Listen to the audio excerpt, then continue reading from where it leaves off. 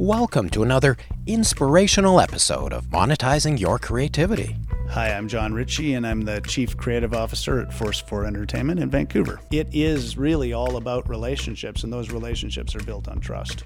Monetizing Your Creativity asks the question, what does it take to earn a living with your creative talents? You go in, you pitch. They seem like nice people, but they don't like your idea, and you're crushed. Eventually, after 3-4 times, some of those people would say, please keep pitching me. No is the most common answer, and it's how you take the no that determines what happens next. We focus on the success principles common to all disciplines by interviewing producers, directors, writers, actors, cinematographers, music composers, animators, designers, and much, much more. Learn how to create your own path to success. Let's roll.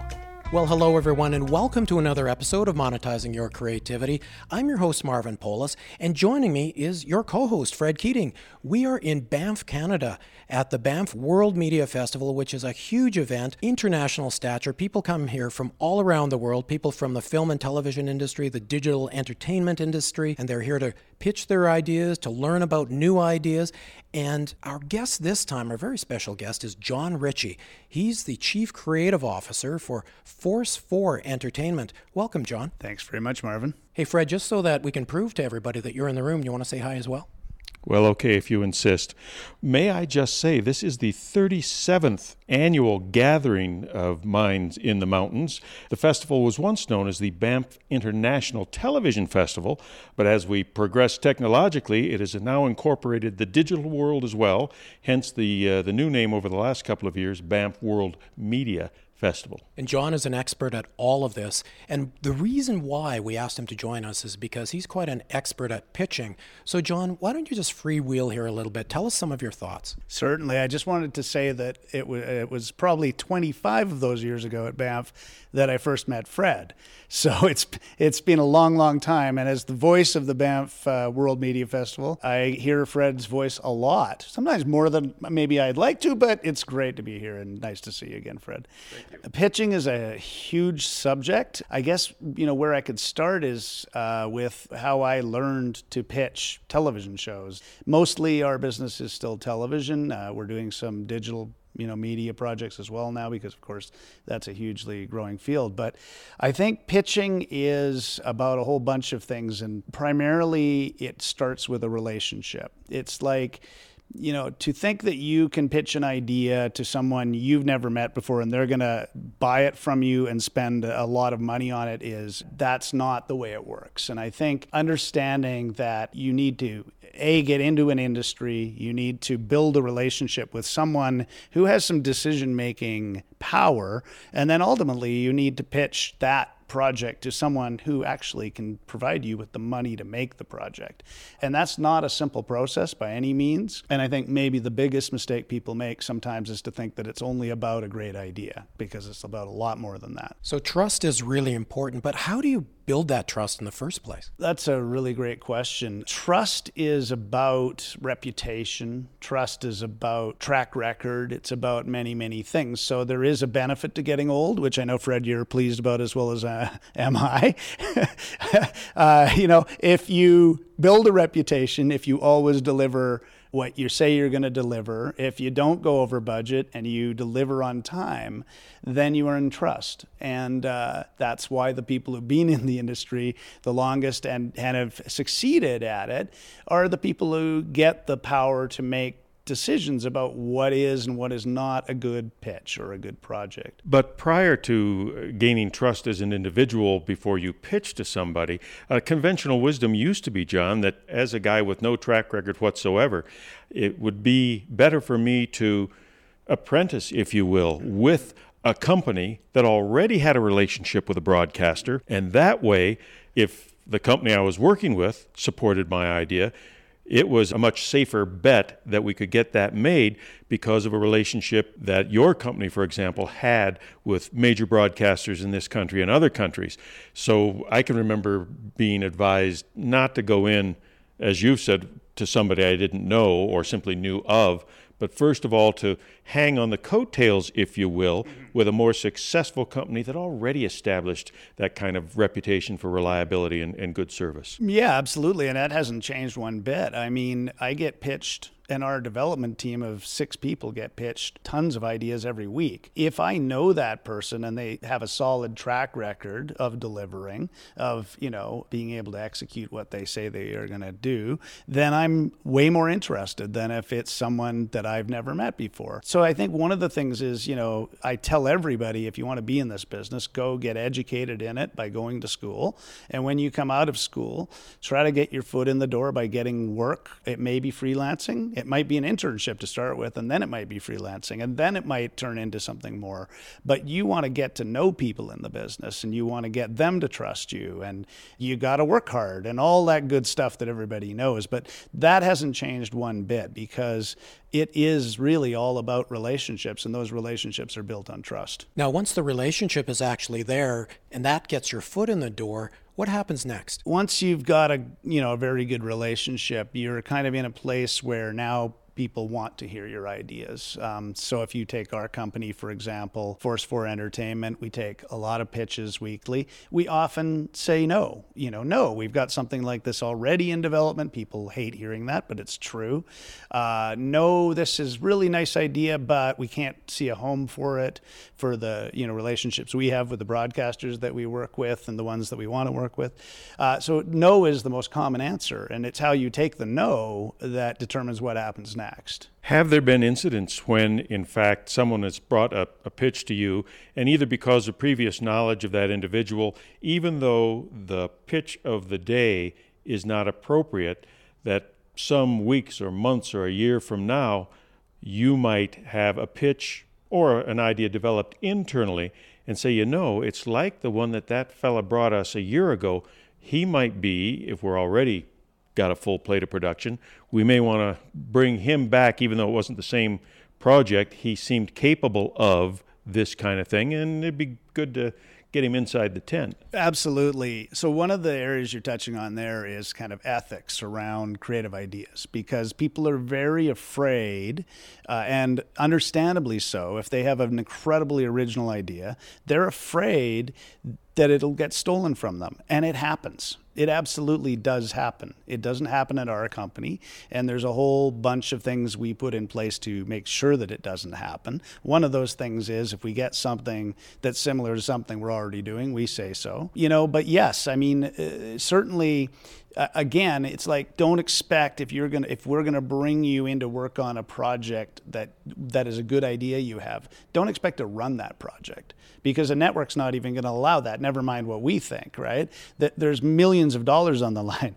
This would be your chance, if we like your idea and the network likes your idea, this would be your chance to learn how the business works and work under an experienced showrunner. That's kind of one thing people need to understand. I'd like to follow up on the statement you made a couple of minutes ago, John, where you said it's how you take the no that makes a big difference.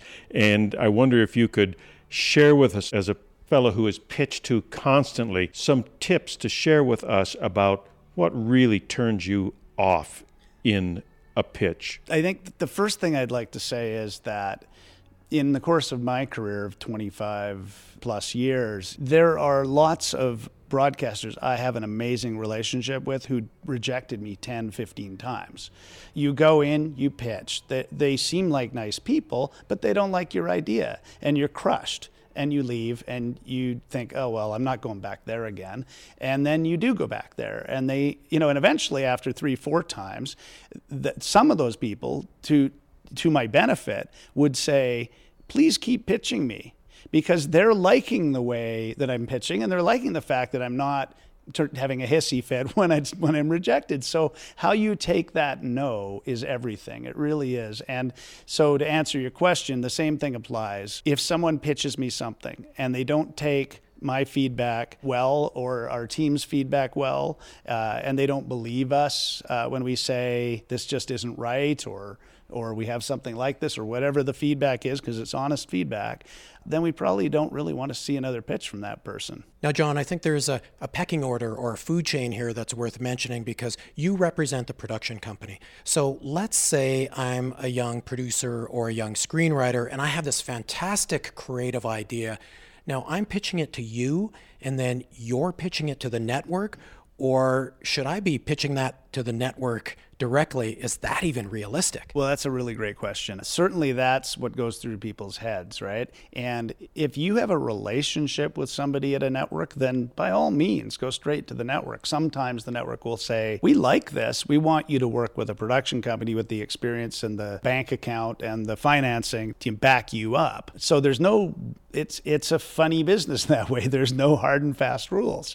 I'm finding more and more in Canada that people are pitching production companies than networks because everything's tightened up. There's less networks, the money's tighter, the production companies, like ours are growing. And so the model in Canada is becoming more like the American model. So it's like you said at the beginning, if you're new to the game, nobody's going to give you millions and millions of dollars to execute a project by yourself. You really need to team up with somebody, and that would be a production company. Yes, absolutely. That's your foot in the door, is a relationship with a production company, for sure, when you're new. You know, this reminds me of what they used to say about this very festival, which was it takes really about 3 years to get established. You come the first time, there's so many people and companies here that you may or may not be familiar with. You can feel a little lost in the crowd. But you make a couple of contacts. The following year, you come back and you hook up with somebody that you had coffee with the year before, and that person says, so what have you done since we met last year? And you chat about it. And then the third year, you pop up again. And that person says, what have you been working on? And you tell them, and they go, well, that's pretty interesting. You know, we should think about working together at some point. And they're impressed that you're still in the game. That's exactly it. You become a part of the landscape. And what John said earlier about coming back and pitching to the same people who haven't taken the bait up to that point is every time John goes back, he probably has more of a track record under his belt, and that alone gives him more credibility than the new guy or the guy who takes no once or twice and says, well, maybe this industry isn't for me. They want to see some tenacity, polite tenacity, of course, right, John? Yeah, absolutely. And if I go back to first meeting Fred 25 years ago or whenever it was, I think it probably took me 5 years, actually, of coming to the Banff Television Festival to actually land an actual deal. And I was with a production company. We were talking to all these networks, and then one day, suddenly, massive breakthrough. But that didn't happen by accident. No, I think nothing is wasted. I think the 5 years that it took you to plant those seeds, to generate relationships that were authentic relationships, not just, hey, buy what I got and help me get ahead.